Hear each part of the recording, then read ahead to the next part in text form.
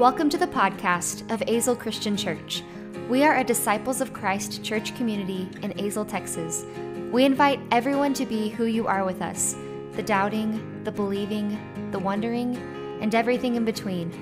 On this podcast, you'll hear our pastor, Reverend Ashley Dargai, preach on how the expansive and generative love of God is seen through Jesus, the prophets, the early church, and the faith forebears, and how this love helps us care for the world more deeply and faithfully.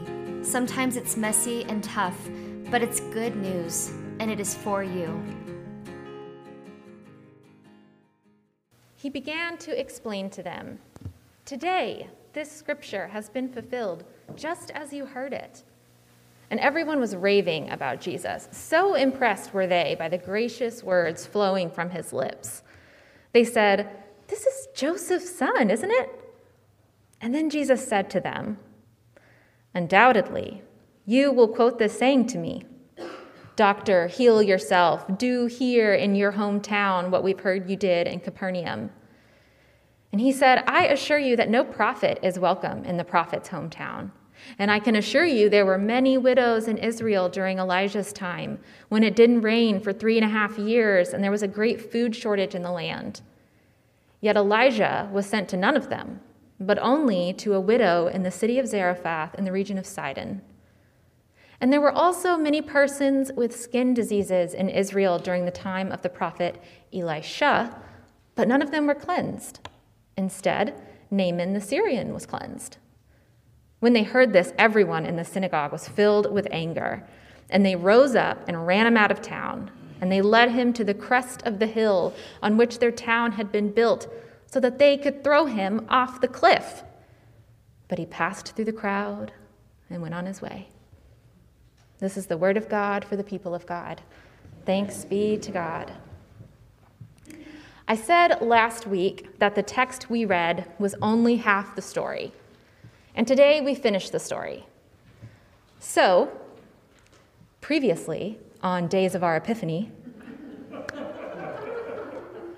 long-lost beloved Jesus returns home after making a name for himself out on the open road. Was this the Jesus they remembered? Or had he become an enigma, a miracle worker and prophetic teacher? After a dramatic reading in the synagogue, he had the whole room captivated. Could the town be revived again? Would the hometown heroes return? Or are things not as they seem?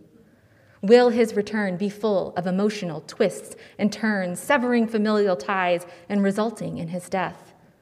Will this story end on a cliffhanger? Find out today on this episode of Days of Our Epiphany.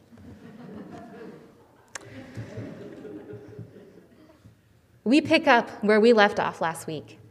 Jesus has read the scroll of Isaiah. The Spirit of the Lord is upon him. His work is to preach good news to the poor, free the captives and the oppressed, and proclaim the year of the Lord's favor, which invokes the ancient concept of Jubilee, a blanket debt forgiveness and emancipation of the enslaved, an essential reset of society.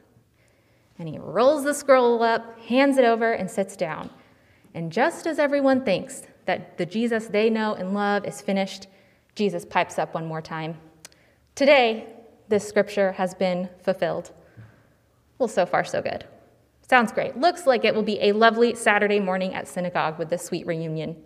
The crowd beams with pride. They receive his words with graciousness. They whisper among themselves, "What a fine young man. Isn't this Joseph's son?" Think about Jesus' origin story here. Isn't this Joseph's son? We don't know. If Jesus would have just kept his mouth shut from this point forward, maybe this story, maybe his life story, would have ended differently. If only. This next scene is often seen as the synagogue taking an abrupt change of tone, that somehow their unbelief, their lack of buy-in to Jesus' mission is what makes them rage with murderous intent. But if we're paying attention, it's Jesus who changes the tone. Perhaps provoked by these whispers of claiming him as one of their own, of possessing him as any group does of the ones who grow up among them, Jesus turns around and confronts them. And he anticipates their next step of expecting him to perform the same miracles in his hometown that he did out on the road. Well, if he'll do it for all of those on the outside, then surely he will do the same for the place from which he came. But he assures them that this will not be the case, that never is a prophet welcome in his hometown. Just as Elijah reached outside of his group to feed a widow, and just as Elisha reached outside of his group to heal a Syrian man, so too will Jesus reach outside for his mission. Now, I don't know about you, but I certainly do not like for people to yell at me from a place of assumption, out of seemingly nowhere, and this crowd of synagogue attendees did not like it either. In fact, so the story goes, they ran Jesus out of town to the edge of a cliff, so that the story does end on a cliffhanger of sorts. But Jesus somehow gets away. It's like watching a scary movie. And in the beginning, the family is so happy, and they have a trusty dog and plans for the future, and you just keep hoping that they will decide to not go into that abandoned building after all, or their dog will not investigate the strange noise out in the wood. And if they just minded their own business, maybe they could continue living happily ever after, a nice, normal family life in a cabin in Pennsylvania with their dog, who will not become a conduit or target of whatever evil might be lurking out there. But alas, the family goes into the building. The dog investigates the sound. Jesus opens his mouth. Now, we know, of course, that this is an intra-Jewish conflict. And we are not Jewish. We're Christians in the 21st century, trying to make sense of this argument that Jesus was having with the synagogue, that the writer of Luke was having with his fellow Jewish siblings at the time of writing. So we tread lightly, knowing the assumptions we bring are tainted by time, Western culture, our native tongue of Christianity. And we try hard to avoid stepping on any anti-Jewish sentiment as we wade through this story. Because our beloved Savior was a Jew. His followers were Jews. The early church was Jewish. And it seems strange to me that this story is split like it is in the lectionary. The first half that we read last week seems so hopeful, but the second half seems to steal all the sweetness away. Reverend Barbara Brown Taylor tells of a time when she sat at a retreat and the beginning exercise was to share about an experience when someone was Christ to them. Perhaps you have a story that comes to mind.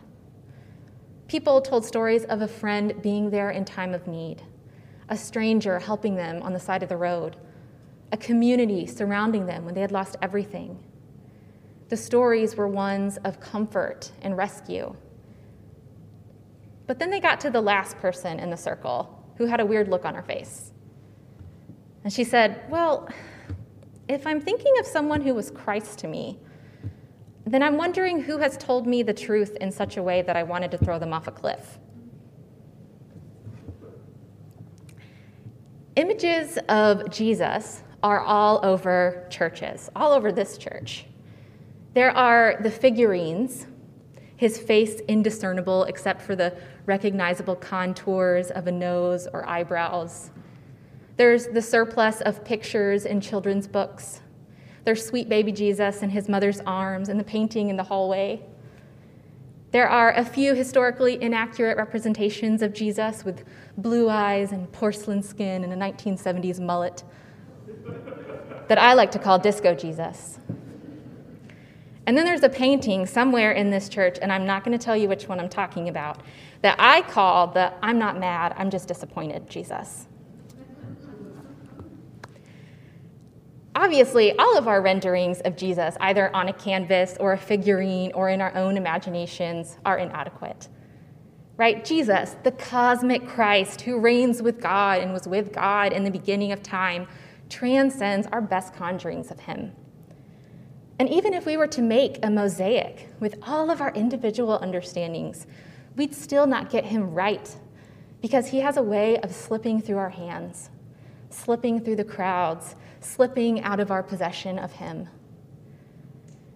And perhaps stories like today's help give a more defined shape to the Jesus we know.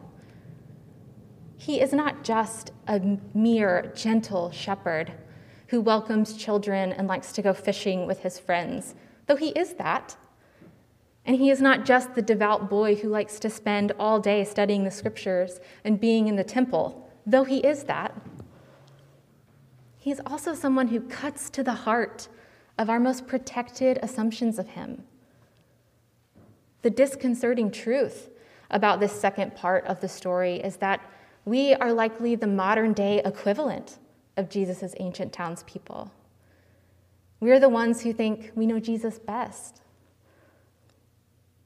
But what if this week's gospel, the good news, is a call to disillusionment? What if it were a call to drop the scales from our eyes, to eat a meal with a familiar stranger, to open our door to a knock in the middle of the night, and suddenly see Jesus in a new light? If we hear that knock in the middle of the night, the one in our hearts calling us to come and investigate what is out there, we might find that we are entertaining angels, or we might find that it's a thief in the night. But Jesus, the Good Shepherd, the Son of God and most human one, is also known as a thief in the night. He's wily and slippery, always evading our attempts to pin him down and domesticate him for our purposes. And I wonder if that's what Jesus was getting at with his abrupt change of attitude in the synagogue that morning. That in a way, he's preemptively preparing them for what is to come. He is not Joseph's son. It was a whole thing 30-something years before. He's God's son. And he has been anointed by the Spirit to effectively turn things upside down. And in the process of turning, everything gets jumbled up and dislodged and messy and out of place. And he's saying, this is the way to God getting everything God wants. I promise this is good news. It just may feel like getting hit by something, or losing the stability you had taken for granted, or seeing the world in a different, frightening light.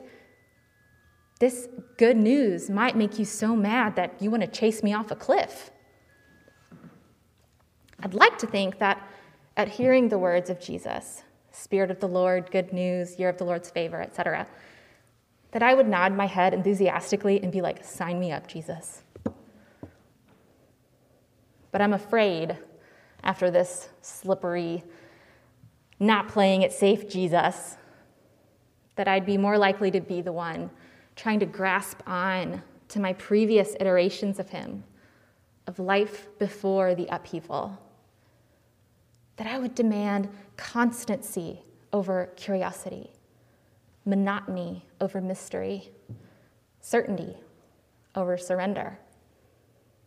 That I would even fail to recognize that it's Jesus at all who is calling us out of our silos and our routines and our well-worn paths of faith. That suddenly, with my extinguished hopes, my suspicions, and my fears, I might find the first cliff to shove them over in an attempt to ensure my own safety and survival. But the good news is that always, Jesus will slip through our resistance, our facades, our denial, beckoning us toward the world-altering, soul-blooming, cosmos-expanding truth that will finally bring all of God's children comfort and peace and hope.